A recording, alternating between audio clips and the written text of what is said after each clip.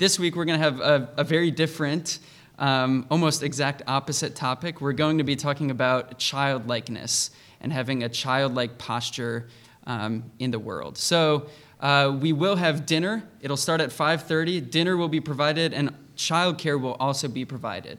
So go ahead and bring kids. It'll be a really fun time. And if you are planning on coming to that, you can go ahead and talk to me or talk to the Wheelers to RSVP for that, just so we can get, Nathan's right there, just so we can get an idea of kind of food and, kind of what to expect for that. So if that sounds interesting, we'd love to see you there. And with that, I'm going to invite John to read our scripture for the morning. A reading from Psalm 31. I take refuge in you, Lord. Please never let me be put to shame. Rescue me by your righteousness. Listen closely to me. Deliver me quickly.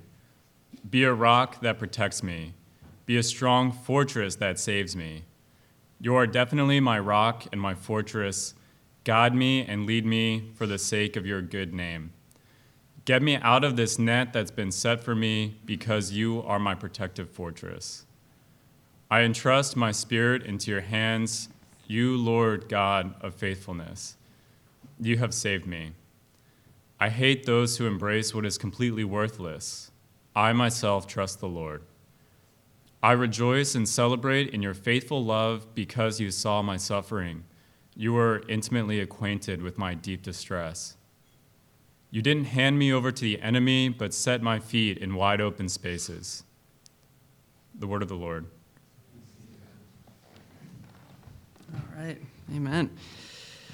Well, I'm really happy to be able to close out our Y'all Saints season by talking about John Muir. And I guess as I start, just out of curiosity, who here has heard of John Muir? Okay, awesome. That makes me really, really happy. And if you've never heard of him, we're going to learn a little bit about him this morning. He lived an amazing life as an explorer, a farmer, a geologist, an inventor, a philosopher, a writer, an environmentalist, a theologian. He's probably most famous, though, for introducing Americans to the beauty and the wonder of places like Yosemite and Yellowstone and Alaska, and for fighting to preserve certain areas of wilderness from industry so that they could be enjoyed in all of their natural beauty. Because of this, he's often called the father of our national parks. But in my life, John Muir has had a profound impact as a sort of spiritual mentor. On the surface, my life looks nothing like John's. As a seminary student, I probably spent as much time staring at a book or a laptop as he did hiking around mountains and walking glaciers. There are probably two things that I have in common with him. We both grew up in Wisconsin, so that's one. And then we also, as you can see from the last picture, neither of us shave often. It has very different results, but yeah, we've got that going for us. Now, what I've found is that John had a really special ability to see everything in the world around him with deeply Christian eyes. I think we can all benefit from his beautiful way of life with God.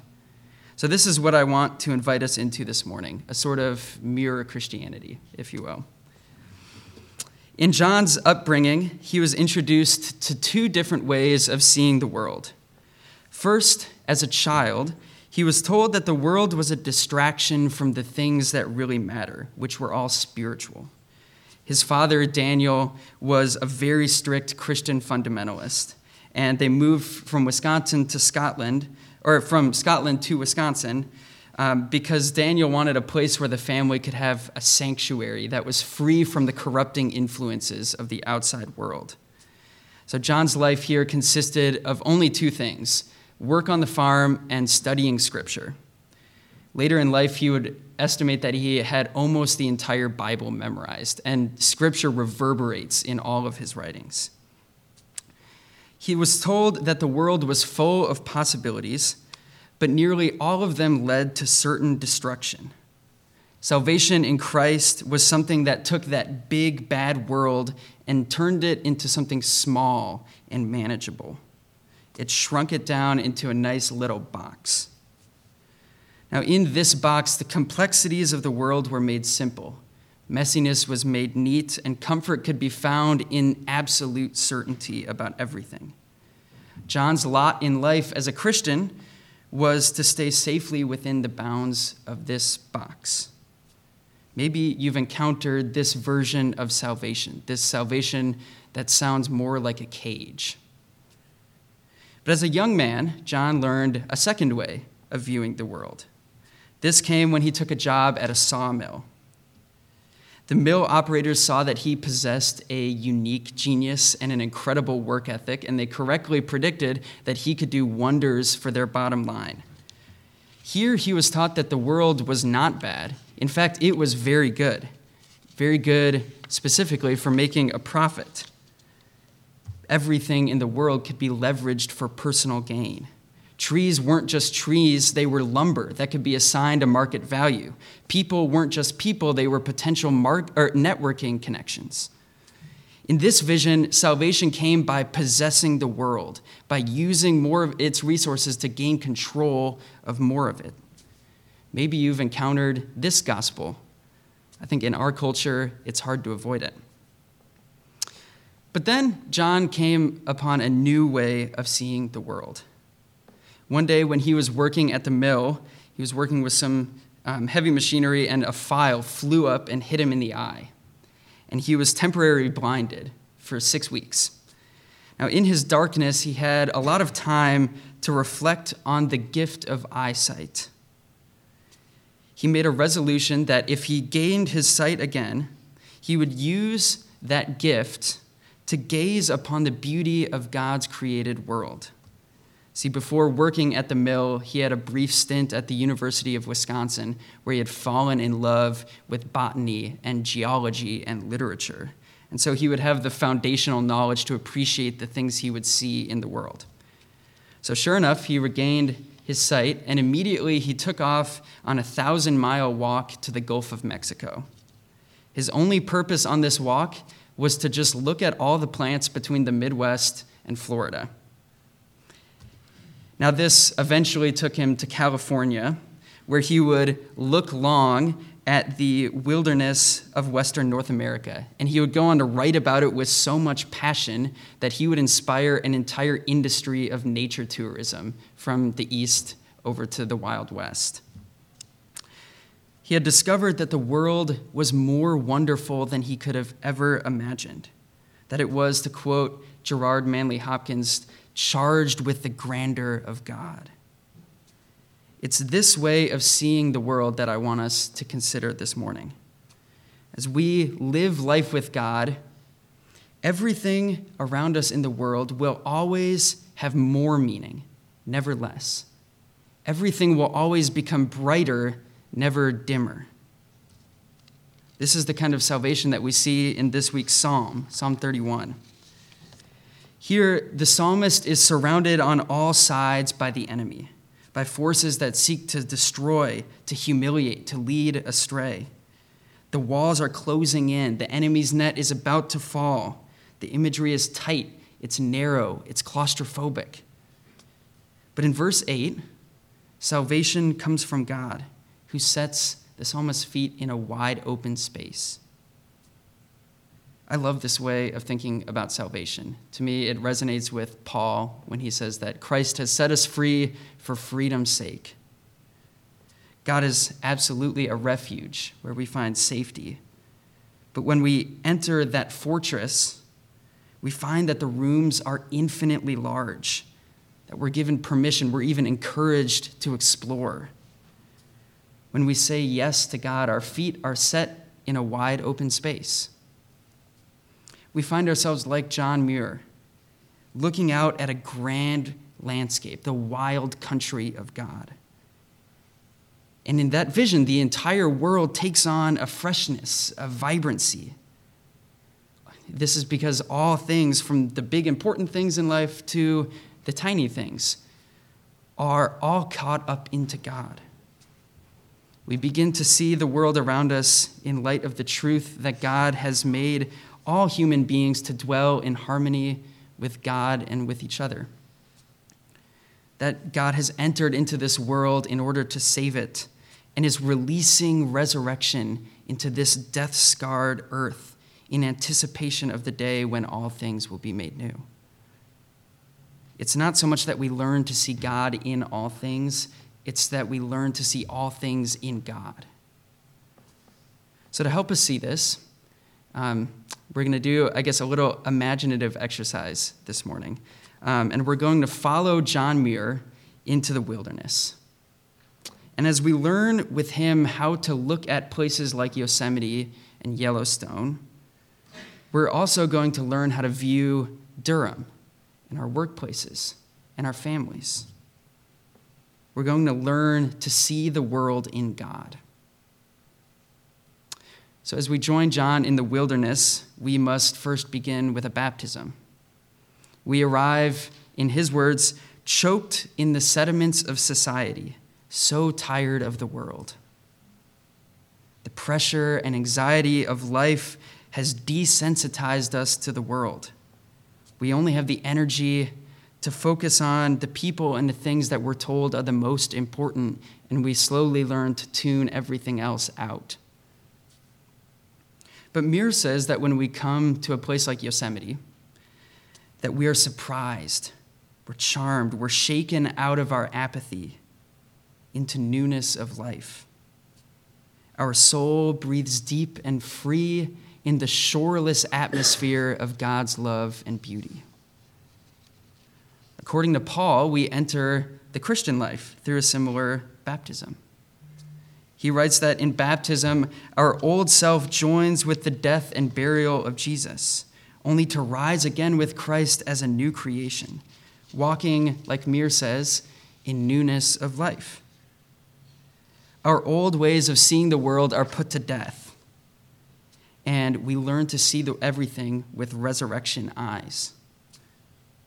Now, it may take some time to get acquainted with those new eyes. See, imagine if we stepped out of here this morning and we were immediately confronted with the reality of how much God cares about every single blade of grass, how much God cares for every insect and every tree, not even to mention how much God loves every single human being that's walking around, how much God desires communion with them. It would be, I think, even disorienting. We would be blinded by the brightness of the world that we're stepping into. Now, John sees a similar thing happen when first-time visitors come to some of the most beautiful places on earth. Listen to what he says about someone's first time seeing the Sierra Mountains from a scenic overlook. He says, when looking for the first time from an all-embracing standpoint like this, the inexperienced observer is oppressed by the incomprehensible grandeur, variety, and abundance of the mountains, rising shoulder to shoulder beyond the reach of vision. And it is only after they have been studied one by one, long and lovingly, that their far-reaching harmonies become manifest. Jesus walked the earth in perfect attunement with the mind, heart, and eyes of God. And yet he showed this by taking things one by one, by looking long and lovingly at a single woman in the crowd who touched his garment, at one tax collector in a tree, at a thief on a cross next to him. Maybe the way that we will learn and grow accustomed to seeing the far-reaching harmonies of God is by paying attention to its manifestations in the things God has placed directly around us, in the people we spend time with every day, in the places we walk or drive past on our daily commute, the routines in our lives that become habit. As we begin to move in step with God's patterns in these small things, I think our vision of the entire world will be transformed and saturated with the story of God And in that, our every thought, word, and deed will be caught up into that story. Now, at this point, you may be thinking that if you spend every day hiking around the mountains like John Muir, then yes, it would be easy to see the glory of God in everything around you. Compared to that, your life might feel so ordinary, so mundane. Between work and home, your schedule is packed with either the most boring things you can imagine or the most stressful and chaotic things. You don't have time to go sit in the yard and look at dandelions for hours. Now, this may be an overstatement, but I've definitely felt this, especially when reading someone like John Muir. And luckily, I think he can actually help us here. See, despite spending his days in California surrounded by towering mountains and giant trees and ferocious bears, he became fixated on studying glaciers, these bland and slow-moving masses of ice. And we do have a picture of one of these glaciers that he loved up in Alaska. See, at that time, geologists had assumed that Yosemite was formed by some abrupt, violent geological phenomenon. But John was convinced that this is not how God typically works in the world. God's hand moves patiently and deliberately. Our God is a God of glaciers. So on this basis, he set out to prove his theory that Yosemite was formed by glaciers, which, if any of you have a background in science, you know that that is typically not how research works. But he did turn out to be correct in his hypothesis and did convince the majority of scientists. But I want us to consider his idea of the glacial gospel. See, when we are baptized into this new way of seeing the world, it's tempting to think that our world will instantly turn from mute to resonant with the voice of God, that God's presence will always be intimately felt, that everything that happens in our life will be able to see how it fits into God's larger plan. But how often does it feel like our world has been frozen over with to-do lists and routines? How often does it feel like the warm presence of God that we thought would guide us has gone completely cold? So much of our life seems to be lived in the glaciers. But Muir reminds us that it is through the subtle and steadfast work of a glacier that God carved the great mountain peaks, those rocky cathedrals where God's presence is pleased to dwell. The other effect of a glacier is that in its wake, it leaves this incredibly fertile soil where beautiful glacial gardens grow. I have another picture of one of these. This is also in Alaska. Muir writes, in describing these gardens of flowers, that God's glacial mills grind slowly, but they have been kept in motion long enough in California to grind sufficient soil for a glorious abundance of life. This reminds me of the panels outside the church that remind us to trust in the slow work of God. See, throughout the narrative of the Israelites in Scripture, God is content to take his time. Decades and centuries will go by without any recordings of God's activity. But it all leads to the day when salvation comes in the form of a baby. In the same way, the long history of the church, the stories of our lives, may feel like a glacier at times, but it's all part of God's mission to redeem all things. John Muir teaches us to see the glaciers as signs of God's work in the world. Now, this is a great vision, but you may be thinking that oftentimes the world doesn't just feel frozen. Sometimes it feels downright hostile. Suffering tears the world apart at its foundations, and it seems that God is either punishing us or is completely absent. Muir was certainly no stranger to this feeling. Wilderness exploration is not easy business. And there were many times when he was on the brink of death, when he felt so small compared to the terrifying power of nature, that despair seemed to be his only choice. So to see his approach to these kinds of situations in life, we're going to look at one of his descriptions of a night that he spent in Yellowstone, an area that has all these earthquakes and volcanic activity. And we have, this is the picture that I could find that gets at like kind of the apocalyptic nature of Yellowstone. So listen to Muir talk about a night in Yellowstone. He says, "In these natural laboratories, one needs stout faith to feel at ease. The ground sounds hollow underfoot, and the awful subterranean thunder shakes one's mind as the ground is shaken, especially at night in the pale moonlight, or when the sky is overcast with storm clouds.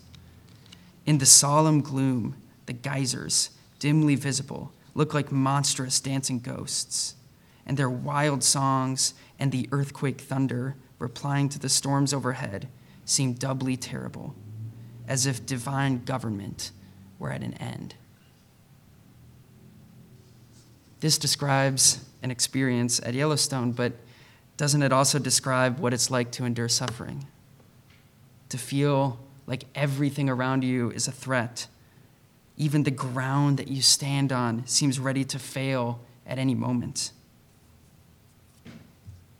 But this passage also sounds like the Bible's description of a day that the church has come to call Good Friday, when Jesus was killed on a cross. The sky went dark, the ground was shaken, and Jesus cried out, my God, why have you forsaken me?" As if divine government were at an end. In this moment, Christ entered into the depths of suffering and sin and death. But let's go on to read Muir's description of the next morning at Yellowstone. And we have a picture of morning in Yellowstone. He says, "But the trembling hills keep their places. The sky clears, the rosy dawn is reassuring. And up comes the sun, like God pouring his faithful beams across the mountains and forest, lighting each peak and tree and ghastly geyser alike, and shining into the eyes of the reeking springs, clothing them with rainbow light, and dissolving the seeming chaos of darkness into varied forms of harmony. The ordinary work of the world goes on. Gladly we see the flies dancing in the sunbeams, birds feeding their young, squirrels gathering nuts, and hear the blessed ouzel, which is like a blackbird, singing confidingly in the shallows of the river. Most faithful evangel, calming every fear, reducing everything to love." John Muir testifies that God's faithful love can even redeem the moments where God feels the most absent. Suffering is still suffering, but seeing the world with resurrection eyes allows us to acknowledge it in all its awful terror while still holding on to hope. On Easter Sunday, at rosy dawn, the light of the resurrected Christ went out from the empty tomb and shone upon the world. Death had been defeated by the morning light. News of this victory was first announced by ordinary women, and Muir heard it proclaimed by the ordinary reassurances of sunrise and squirrels and singing birds. Now it may come to the world through ordinary people like us. So this journey with John has taken us to the heights of the Sierra Mountains, to the frozen glaciers that formed Yosemite, to the horrors and beauty of Yellowstone at night. It has taken us from the waters of baptism to finding the joy of God's beauty in small things, to enduring icy seasons of silence from God, to the hope of resurrection in the darkest moments. Friends, I don't know what awaits you in the world as you leave Oak Church this morning. But I do know that the world that you're stepping into is full of possibilities because it is covered in the grace of God, even if it doesn't always feel like it. I also know that here in this place, you're at a sort of base camp, surrounded by fellow explorers in the wild world of God. Here, find nourishment for your bodies and souls around the table. Trade stories of the places you've been, of the places you're going.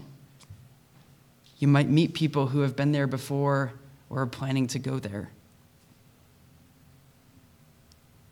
Open the old guidebooks from travelers who have come before, people like Ida B. Wells, Maria Montessori, and Ignatius of Loyola, and John Muir. And in all of this, I pray that you'll learn to hear the song of praise that resounds through the earth as deep calls to deep, mountain calls to mountain, and glacier calls to glacier. Let's pray.